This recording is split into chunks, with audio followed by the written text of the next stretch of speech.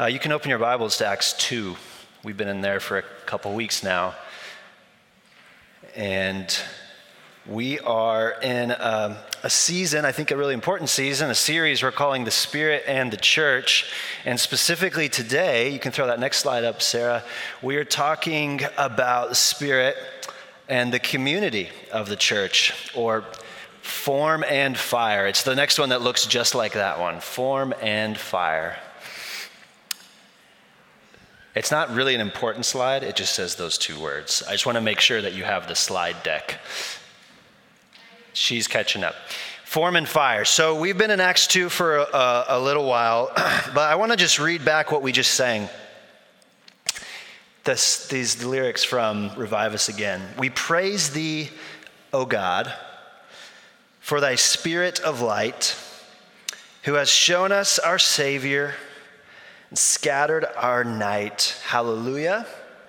Thine the glory. Hallelujah. Amen. Hallelujah. Thine the glory. And then we got this prayer that keeps repeating itself.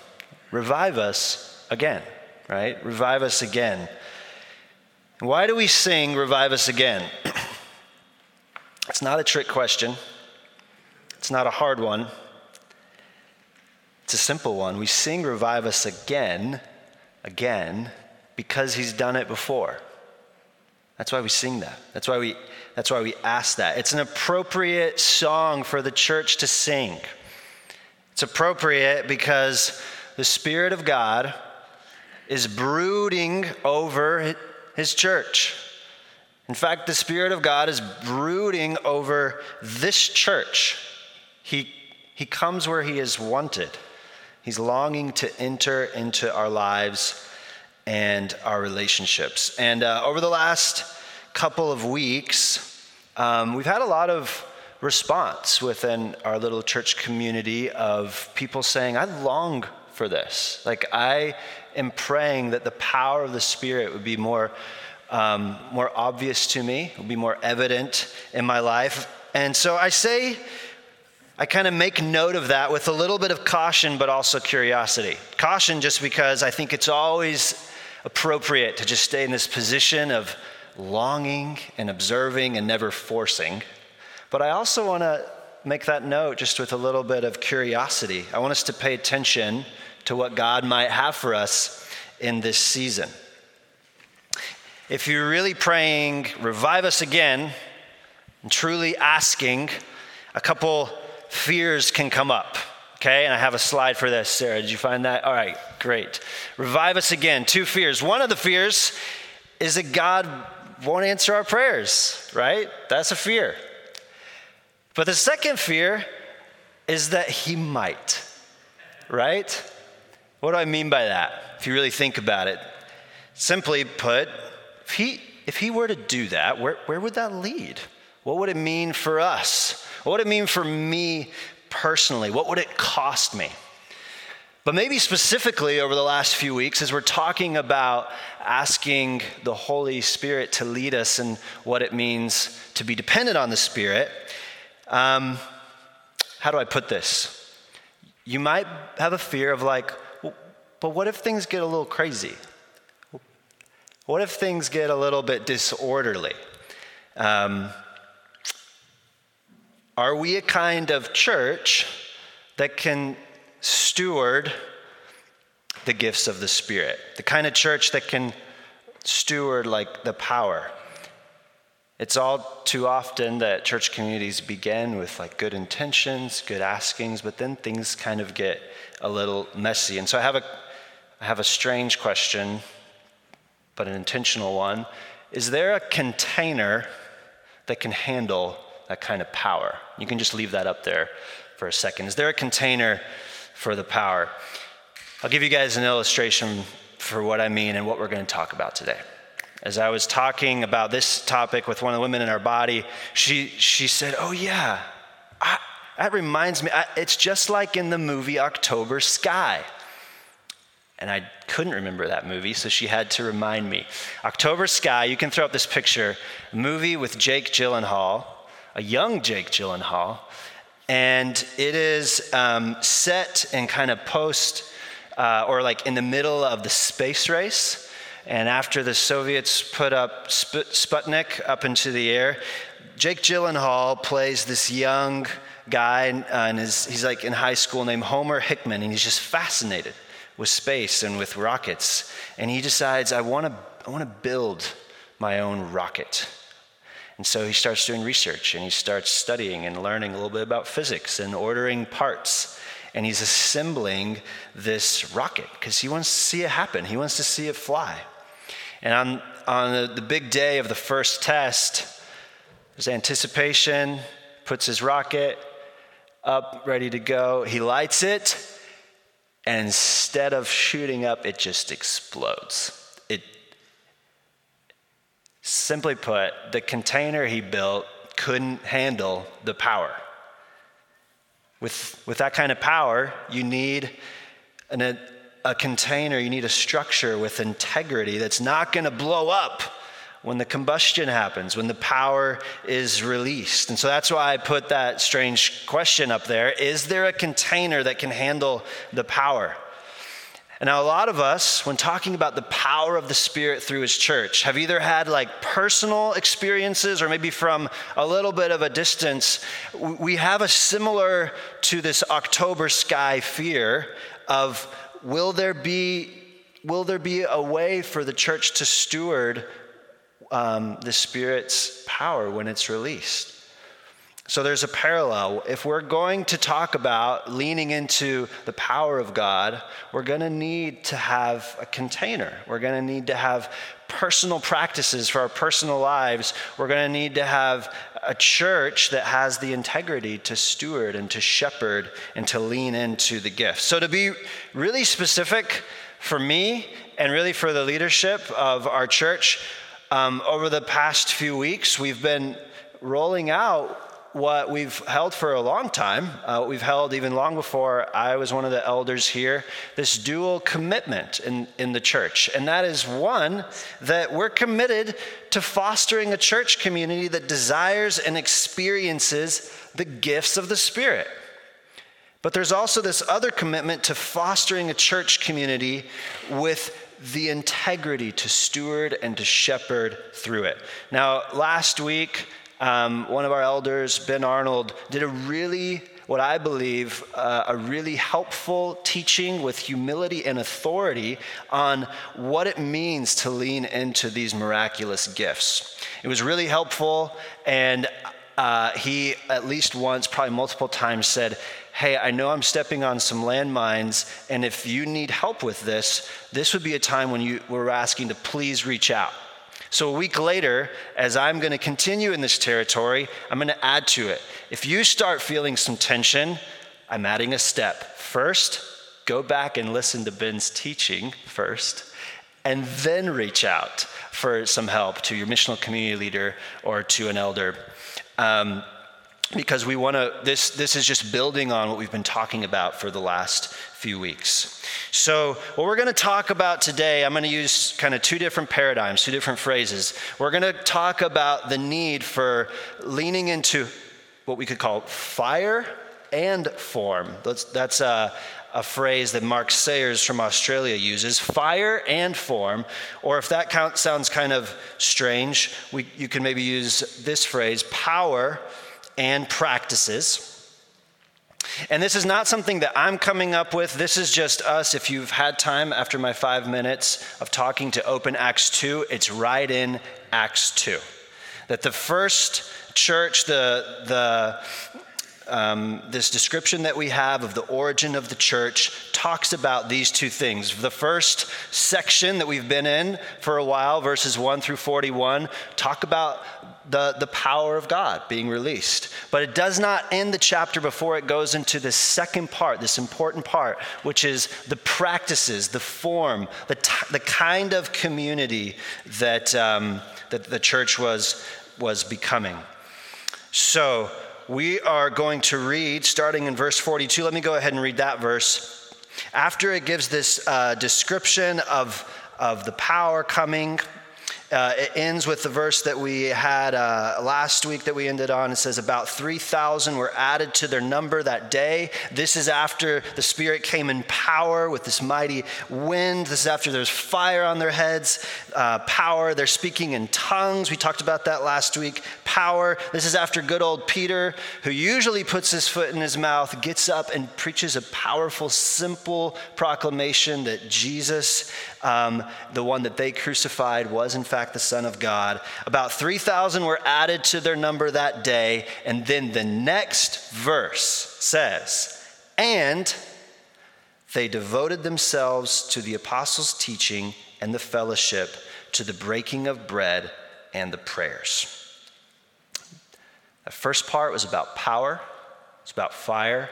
And suddenly it goes right into, and this is the form that the church took part in. This is the practices. And so as we enter into the text, I want to throw up this slide from a guy named John Tyson that kind of puts next to each other the two extremes that we do not have to choose from. Each of those lines kind of correlates that we want to be a church that's both emphasizes power and practices. We don't have to just choose one column, power or fire.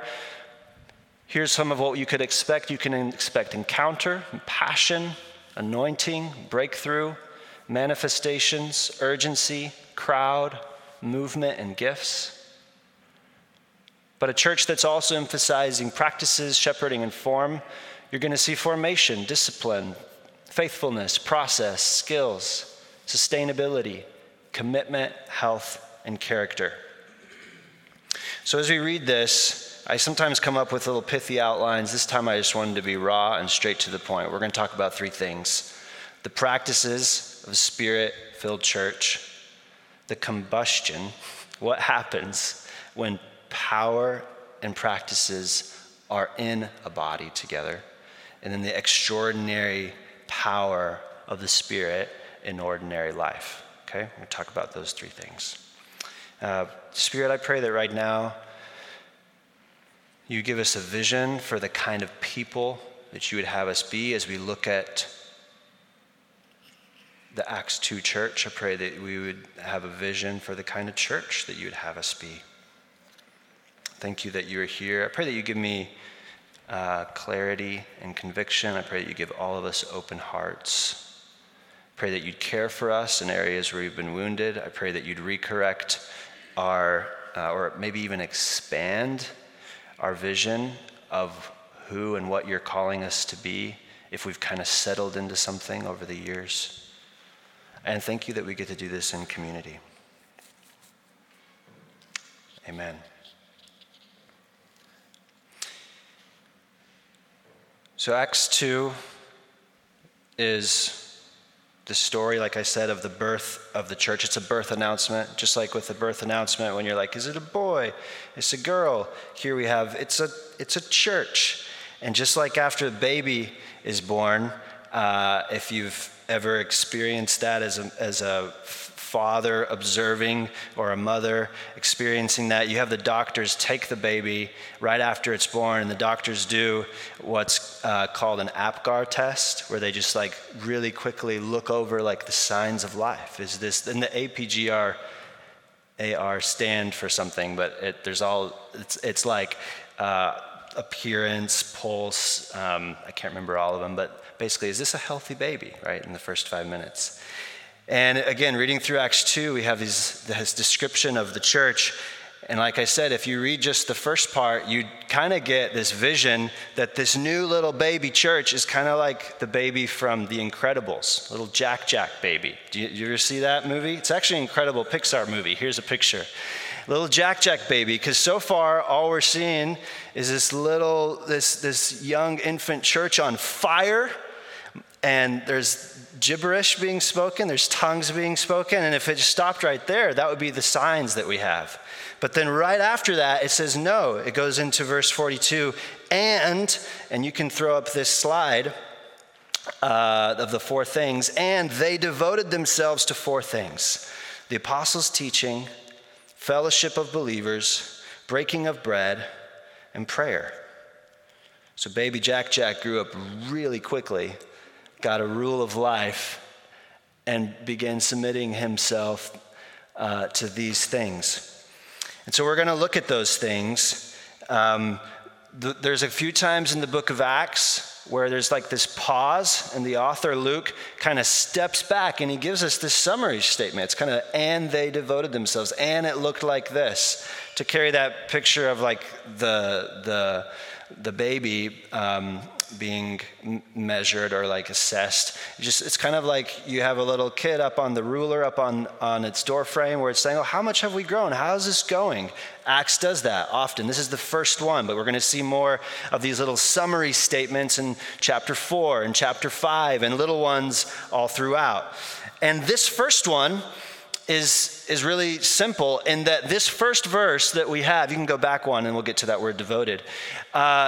This first verse that we have, and they devoted themselves to the apostles' teaching and the fellowship, the breaking of bread and the prayers, it's like a summary statement of the summary paragraph. Everything that follows is kind of explaining more of these four things, okay? This is when Luke was, let me give an APGAR test of like what's happening, he chose to put it into these four categories. These were the practices that were that we could use to describe. So as we're looking at, I am finally going to read the rest of the verses. You can throw up that slide that has the correlation. The next one. As we're reading through it, just recognize how each of the verses, verse 43 corresponds to the apostles' teaching, verse 44 and 45 corresponds to fellowship, verse 46, breaking of bread, and 47 to prayers. Here we go. They devoted themselves to the apostles' teaching and the fellowship, to the breaking of bread and the prayers. And awe came upon every soul, and many wonders and signs were being done through the apostles. And all who believed were together and had all things in common. And they were selling their possessions and belongings and distributing the proceeds to all as any had need. And day by day, attending the temple together and breaking bread in their homes, they received their food with glad and generous hearts, praising God and having favor with all the people. And the Lord added to their number day by day those who were being saved. This is the word of the Lord. This passage begins, now you can put that slide, you want me to get to it, the devoted slide, with this word that's really significant for this entire paragraph. Right after we hear this description of the power of God coming into the church, there is this response, there is this result. And the result is that the church devoted themselves to certain practices, to ways of being the church. And that word devoted, it's a pretty good word, like it's a pretty powerful word even in English, if you think about it, like devoted. But to kind of round out the context, you might have different translations that say, gave themselves fully to. That's what that word devoted means. Or continued to dedicate themselves, or even some translations would say that they persevered in these following things. So this wasn't like, oh, and this stuff happened. It was like, this is what this new baby church fully gave themselves to.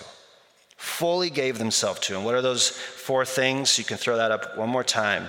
The apostles' teaching, a fellowship of believers, a breaking of bread, and a prayer. So apostles' teaching first.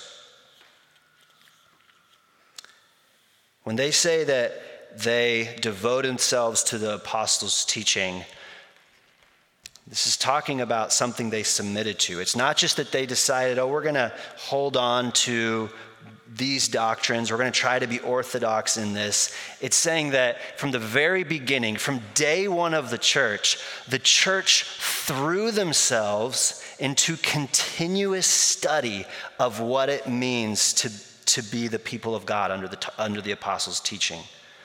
Now, at the time, they didn't have a Bible because they were writing it, but they were studying what Jesus had handed over to the apostles, and they wanted to be students of it.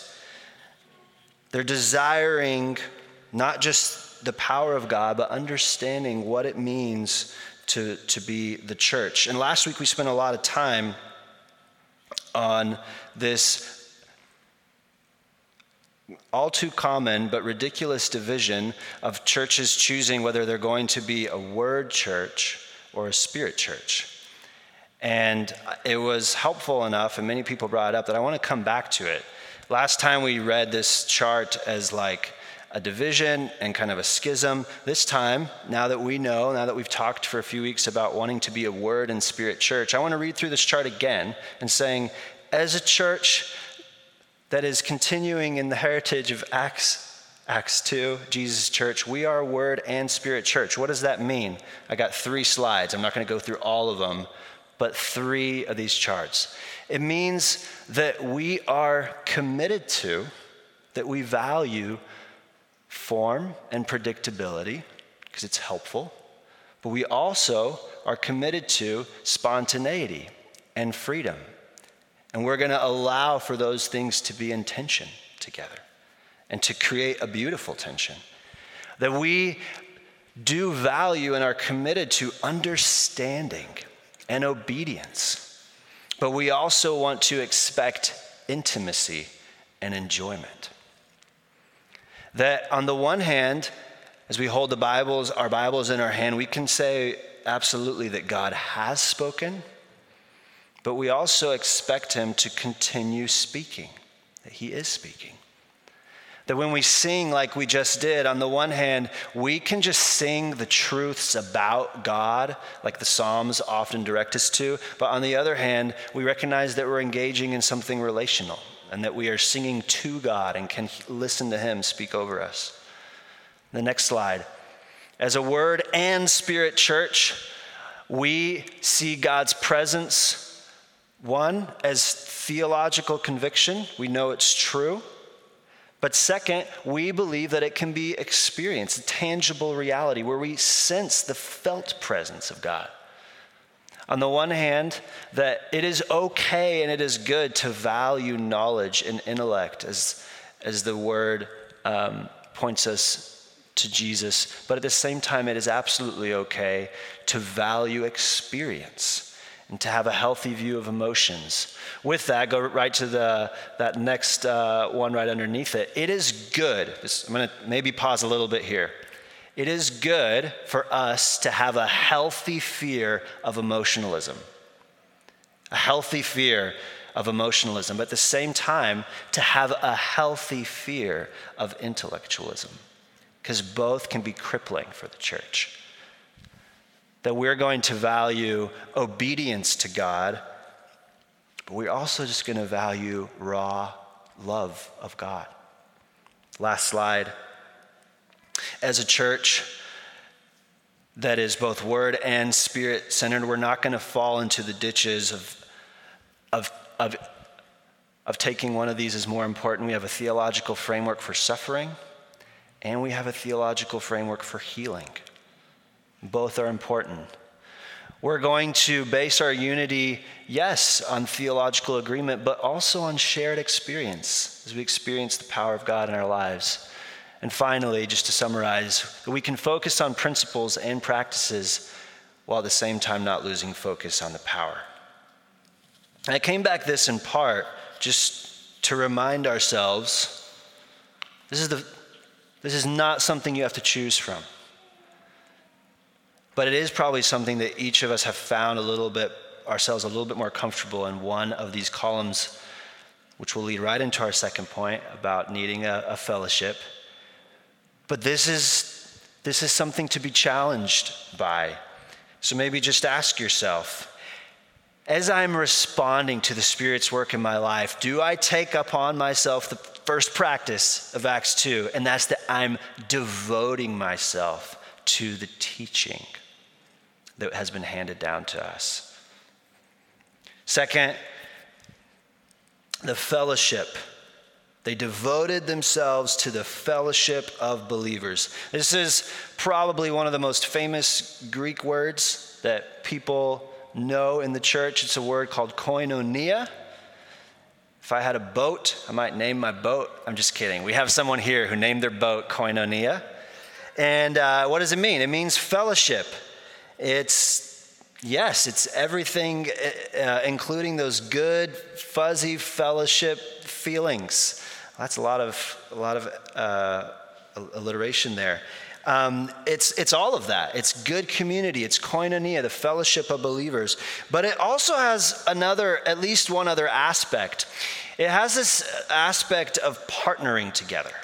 In fact, Justo Gonzalez, a Cuban theologian who I've really been enjoyed reading on this, he says this about koinonia. In the first century, koinonia did not refer only to a good feeling or fellowship among friends. It also meant corporation, common enterprise, company, similar to the way today we might say that Peter and John own a company. They are partners together. And I thought that's really beautiful and worth making note of. That's why we established membership in our church, and we call it family partnership, where we're recognizing that we need each other, that it is necessary that we devote ourselves to each other for the sake of community, but also for the sake of partnership, which goes against the grain of the world, which is individualism. It goes like, you're going to get splinters if you do this, by the way. It goes against individualism, and it takes some learning. Submitting to koinonia as a church that is recognizing the filling of the Spirit means a very different way we approach being led by the Spirit. And maybe to put it simply, it's the difference between saying, God has told me so, and coming to somebody in your koinonia and saying, I sense the Spirit leading me this way. Would you discern with me? Those are very different things.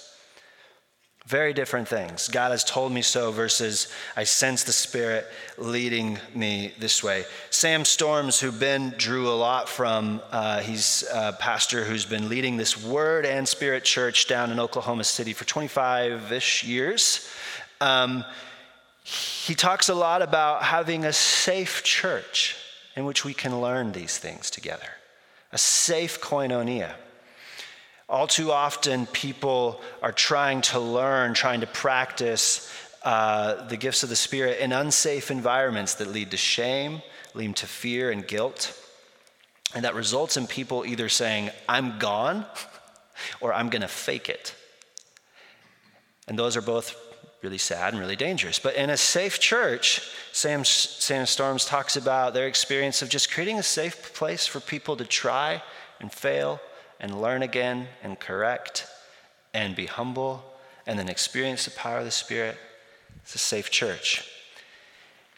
And last week we did a ton of teaching on this. We did a ton of teaching on why we believe as a continuationist church that it is good, that the Bible instructs us to long for the gifts of the Spirit, to long for tongues, prophecy, and miracles. But specifically, we even landed on 1 Corinthians 14 that says, follow the way of love and eagerly desire gifts of the Spirit, especially prophecy. And over the last week, we've had a lot of people, like, I'm not joking, there's not a ton of us here, but out of the people here, quite a few people were saying, can we pray together for these gifts? And specifically around prophecy. So I want to do a quick aside as we're talking about learning in koinonia, some of what's been helpful to me in the last 10 years of leaning into this. This is not going to be holistic. There's going to probably step on some landmines. You guys can send some emails. But here's some things. As you're practicing hearing from the Lord in a way that you take with the Bible open and speak something particular into someone's life. Start with number one. Like I already said, I have a sense versus God told me. This could be the end of this teaching. This right here is so helpful and also so hard and creates a lot of damage and chaos if you do it poorly. Just say, I have a sense, and someone can come alongside and sense with you. Okay? Number two, this is really going to be like Spark Notes very quick. Start with scripture and or a picture. This is something that is really easy, really helpful.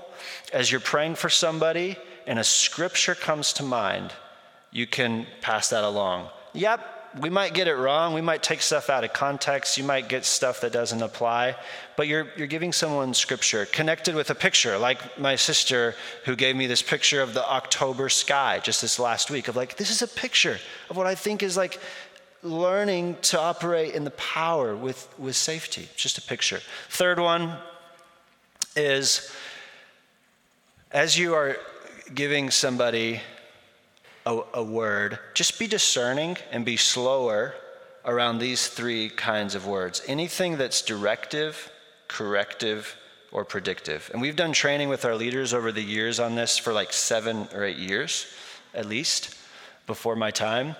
What I'm not saying is that the Spirit can give us words that might be corrective, that might be directive or predictive, like this is going to happen. But these are the ones that you just need to be slower with and discerning. That you might, like if you are sensing something, you might want to bring into submission to other people or to eldership, because those are the ones that can get a little bit scary for people. And so you just want to be a little bit slower.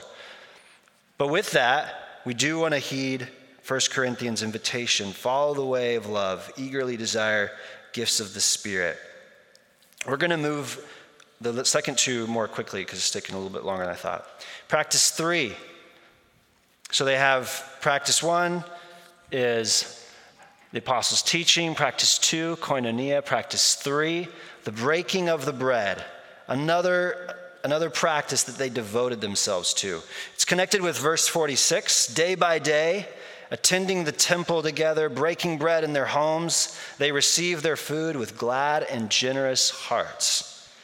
There's a little bit of debate about why they just talked about fellowship. Why are they talking about breaking of bread right after that? Most people I would land on, this is specifically talking about the practice of communion, in part because it is like differentiating between fellowship and breaking of bread. It's also connected in this verse to attending the temple. Regardless of how nitpicky you want to get on like what's going on here, the general principle is that the Spirit-filled church, the third thing they devoted themselves to was showing up together. Showing up in a rule of life. One is being a community, and that was that fellowship piece, but this one is showing up into the spaces that the community has committed itself to, whether it's for them as Jews at the time, it was showing up in the temple daily and then coming into their homes for breaking of bread, whether that was a meal or communion, and it was almost certainly both. But for us, as a people who want to be a Spirit-dependent church, we have to be committed to the practice of showing up. Now, some of you are really good at this already, and the rest of us who are like 40 and under are really terrible at this. For some reason, millennials and Gen Z have, and I think it really is connected to the iPhone, have given themselves permission to not show up. In fact, I think it is because we have this device in our phone that for the first time in history, you have the option to notify, I'm not going to be there. That never happened before. Before you're like, well, either I'm not going to make it to the meeting and then they're going to worry whether I'm okay or whatever. And you got to make this decision. But for the first time, we have these little this option in our pocket to decide. Often when we say, I'll be there, what we mean is I'll be there if nothing better comes up. Or I'll be there if I'm feeling like it. So just over the last few years, I recognized how much, again, to use that going against the grain of like my culture, how much I'm so quick to do that. And so I instituted a little rule for Laurel and me, for our DNA, and that's that generally we do not cancel things within 48 hours. And if we do, we're gonna try to do like a phone call or a serious like text, just because it's so impulsive for me to just cancel. But I believe we are meant to be a koinonia who establishes a rule of life. We've talked a lot about that. If those are new phrases, we've talked a lot about that over the last few years. And then as I decide, what does it look like for me to be showing up into spaces that need to shape me, then we follow through. We don't modify on the fly. So it says, day by day, attending the temple together, breaking bread in their homes, they received their food with glad and generous hearts. Whether this is communion or not, well, it was often noted that in the first years of the early church, receiving communion, the Eucharist, was this joyous occasion. It was a bit of a party. Because we're remembering not only that Jesus died, but that he was resurrected. So they're submitting themselves to this pattern of showing up and remembering that the power that they have. Number 4, devoted to prayer. This is the last practice, devoted to prayer. It's kind of the obvious one. As we're talking about being a people, a person, or church that's leaning into the power of the Spirit, growing in what it means to be a prayerful people is really important. As I was reflecting on this myself, there's been seasons for me where I really leaned into the fact that there's a power available from the Spirit of God. Am I expecting that? Am I anticipating that? But then I would go into a different season, and reflecting on it this week, it almost felt like it was like a hermit crab, like looking for a bigger shell.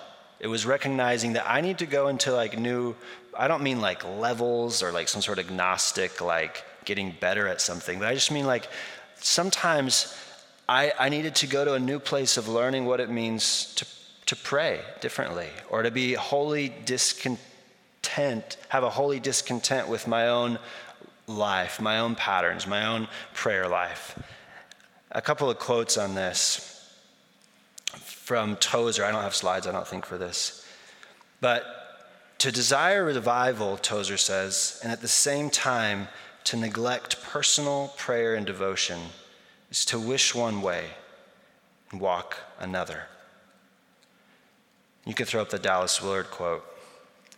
The general human failing is to want what is right and important, but at the same time not to commit to the kind of life that will produce the action we know to be right and the condition we want to enjoy. This is the feature of human character that explains why the road to hell is paved with good intentions. We intend what is right, but we avoid the life that would make it a reality. So as we talk about leaning into the power of the Spirit, we're joining in a rich tradition, starting in Acts 2, of churches and individuals, people of God, who, desiring the power of the Spirit, lean into practices so that they might be a container that can steward whatever God has for them. So, point 2, and these will get rapidly shorter now. What happens when a person or a church embraces power and practices? Let's talk about the combustion of power and practices. Like I said, historically, you'll hear stories of churches, or maybe even like movements, renewal stories, that kind of embraced one or the other. I already mentioned Mark Sayers, who gives us his paradigm of form and fire. And there's different movements that kind of embrace, we're going to be more like the form, more the practices kind of church. We're going to be more the church that leans into the power. And good things happen. A couple of stories from either one when you just have one. God uses that. In a movement shaped around fire, release, power, if you guys want to do some fun This sounds like a paradox or oxymoron, but it really is true. Like fun reading on church history. Just Google the Hebrides revival. It is just fun reading about what God can do in a little farming community on a little island community off of Scotland. What happened was that around late 1940s, these two grandmas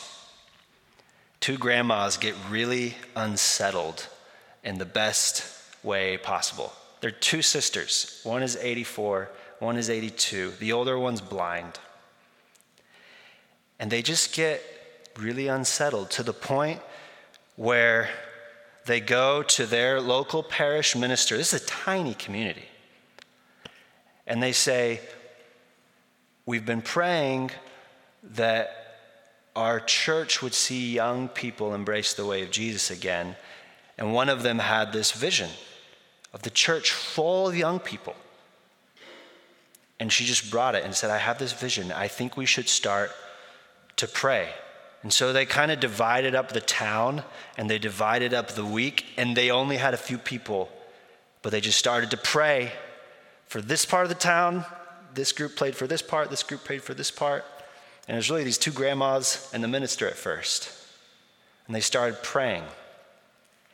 Now you can read pages and pages of the account of what followed, but one guy, another minister named Duncan Campbell, eventually wrote this. Of the hundreds, remember this is a tiny community, just a few thousand people. Of the hundreds who found Jesus Christ during this time, 75% were saved before they came near to our meeting, or they heard a sermon by myself or someone else. The power of God, the Spirit of God was moving in operation, and the fear of God gripped the souls of men. What he's saying was, he's saying, I don't need to explain this. Let me just tell you what happened. People, like zombies on these islands, would just start walking towards the meeting because they had a personal encounter with God. It wasn't this mass hysteria where they got into a meeting and everyone's like, wah. It's like they would be in the farm with their sheep and feel conviction of sins, repent, and then walk to this barn because they want to tell someone, and they find that hundreds of people had the same experience. So these two grandmas, they're with their butts burning, started praying. And it's just, with this slide right here, it's just kind of this fire, just this power side. And it lasted for about 4 years, transformed a community. Then you can pick any number of stories on the form side. Mark Sayers talks about, in his book, Disappearing Church, the movement of the Benedictine monks. You have Saint Benedict in the 5th century, who in this crazy time of, this is like medieval times, the world really is kind of going mad. It used to be called the Dark Ages. Saint Benedict establishes this really quiet order of people who establish that rule of life phrase, kind of came from him, this simple pattern of quiet prayer and meditation. And they started this, like, these monasteries that became these oases of peace and renewal in like cities gone really dark. And that's a form movement. But as you read about these, the ones that really are potent, the ones that impact centuries and entire countries, are the ones that embrace form and fire, both, that choose not to pick one. And so you have the Moravian movement from where I grew up in close to Czechoslovakia, of it's people committed to prayer for over 100 years. The power of God comes, it becomes this giant missionary movement. The Wesleyan tradition comes out of that. The Wesleyan is another form and fire movement where you have George Whitefield, who's this incredible preacher, but he turns to John Wesley and says, sometimes I feel like those who are hearing my preaching are just slipping through my fingers like sand. But you have created a structure where people meet together in these little triads, and it really seems to be sticking. It was a movement of form and fire. And so as we're talking about what kind of church we want to be, Mark Sayers gives this image. You can throw up that bird. Of a bird needs 2 wings to fly.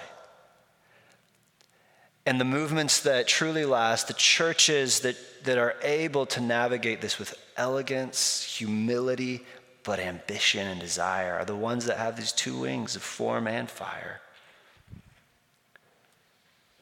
And I've already alluded to it, but historically, if churches decide to amputate one wing and flap with the other, what happens? You can throw up that next slide with the arrows.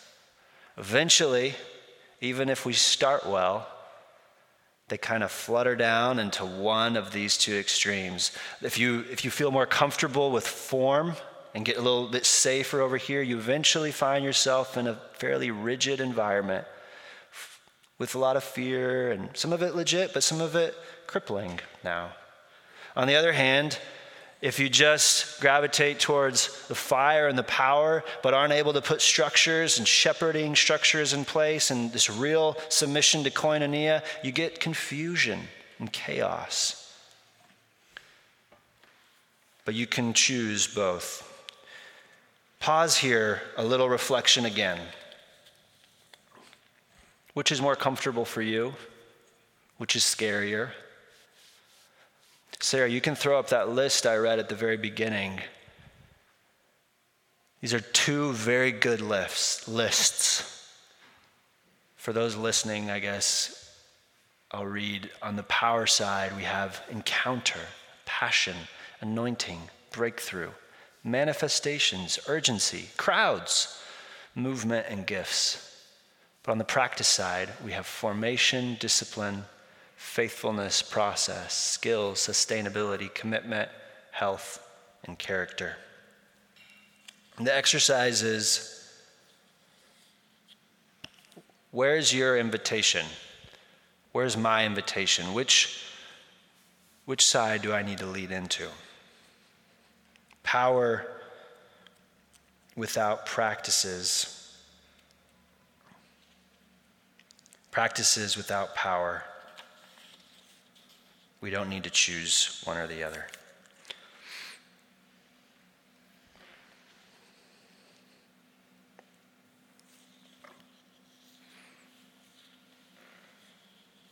I want to conclude our time with this third point. This will be more of like an invitation than like a whole nother teaching, okay? But our third point is a vision of a church with extraordinary power in ordinary life. Extraordinary power in ordinary life. As I've been impacted by people like down the road, a few steps down the road, that are mature both in practices and in the power of the Spirit. You know what's an interesting observation?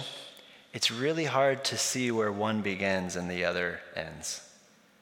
They kind of blend in together. And they're really humble about it. They don't really even try to figure it all out. They're constantly asking for the power of God, but leaning into personal practices that they know both steward and provide like an altar where God can send that. And it made me think, I'm going to talk about Lord of the Rings, and I haven't for 6 months, so I've been saving it. It made me, oh my goodness.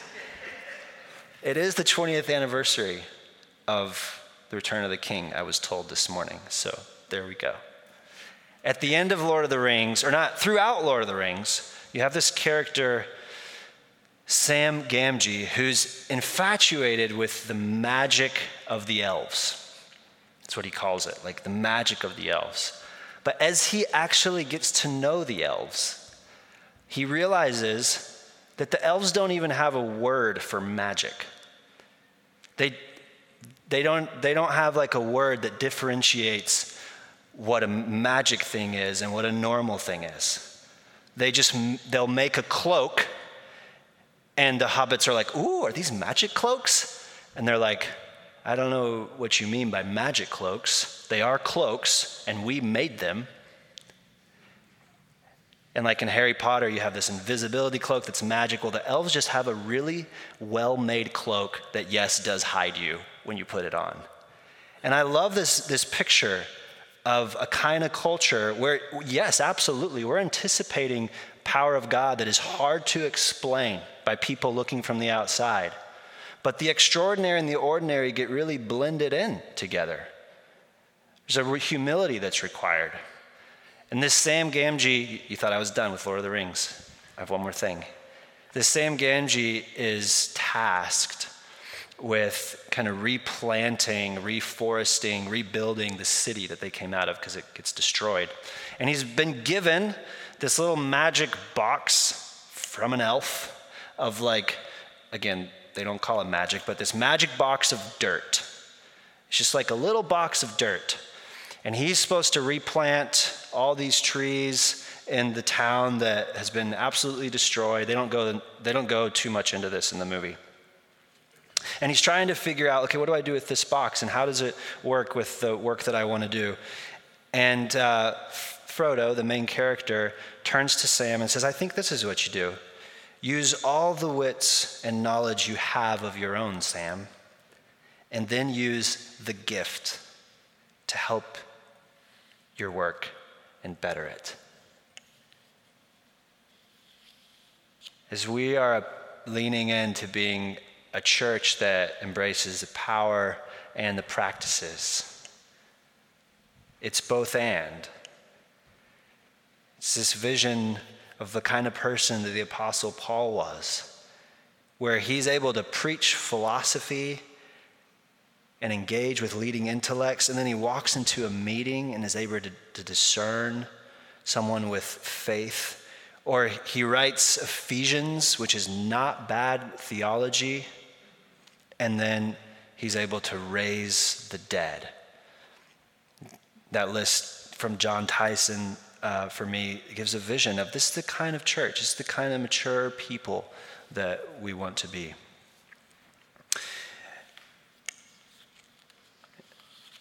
And you can throw this last slide up, because we didn't have time to go through all the passage thoroughly. But here are the results. This is the vision. Awe came upon every soul. There's favor with all the people. And the Lord added to their number day by day those who were being saved.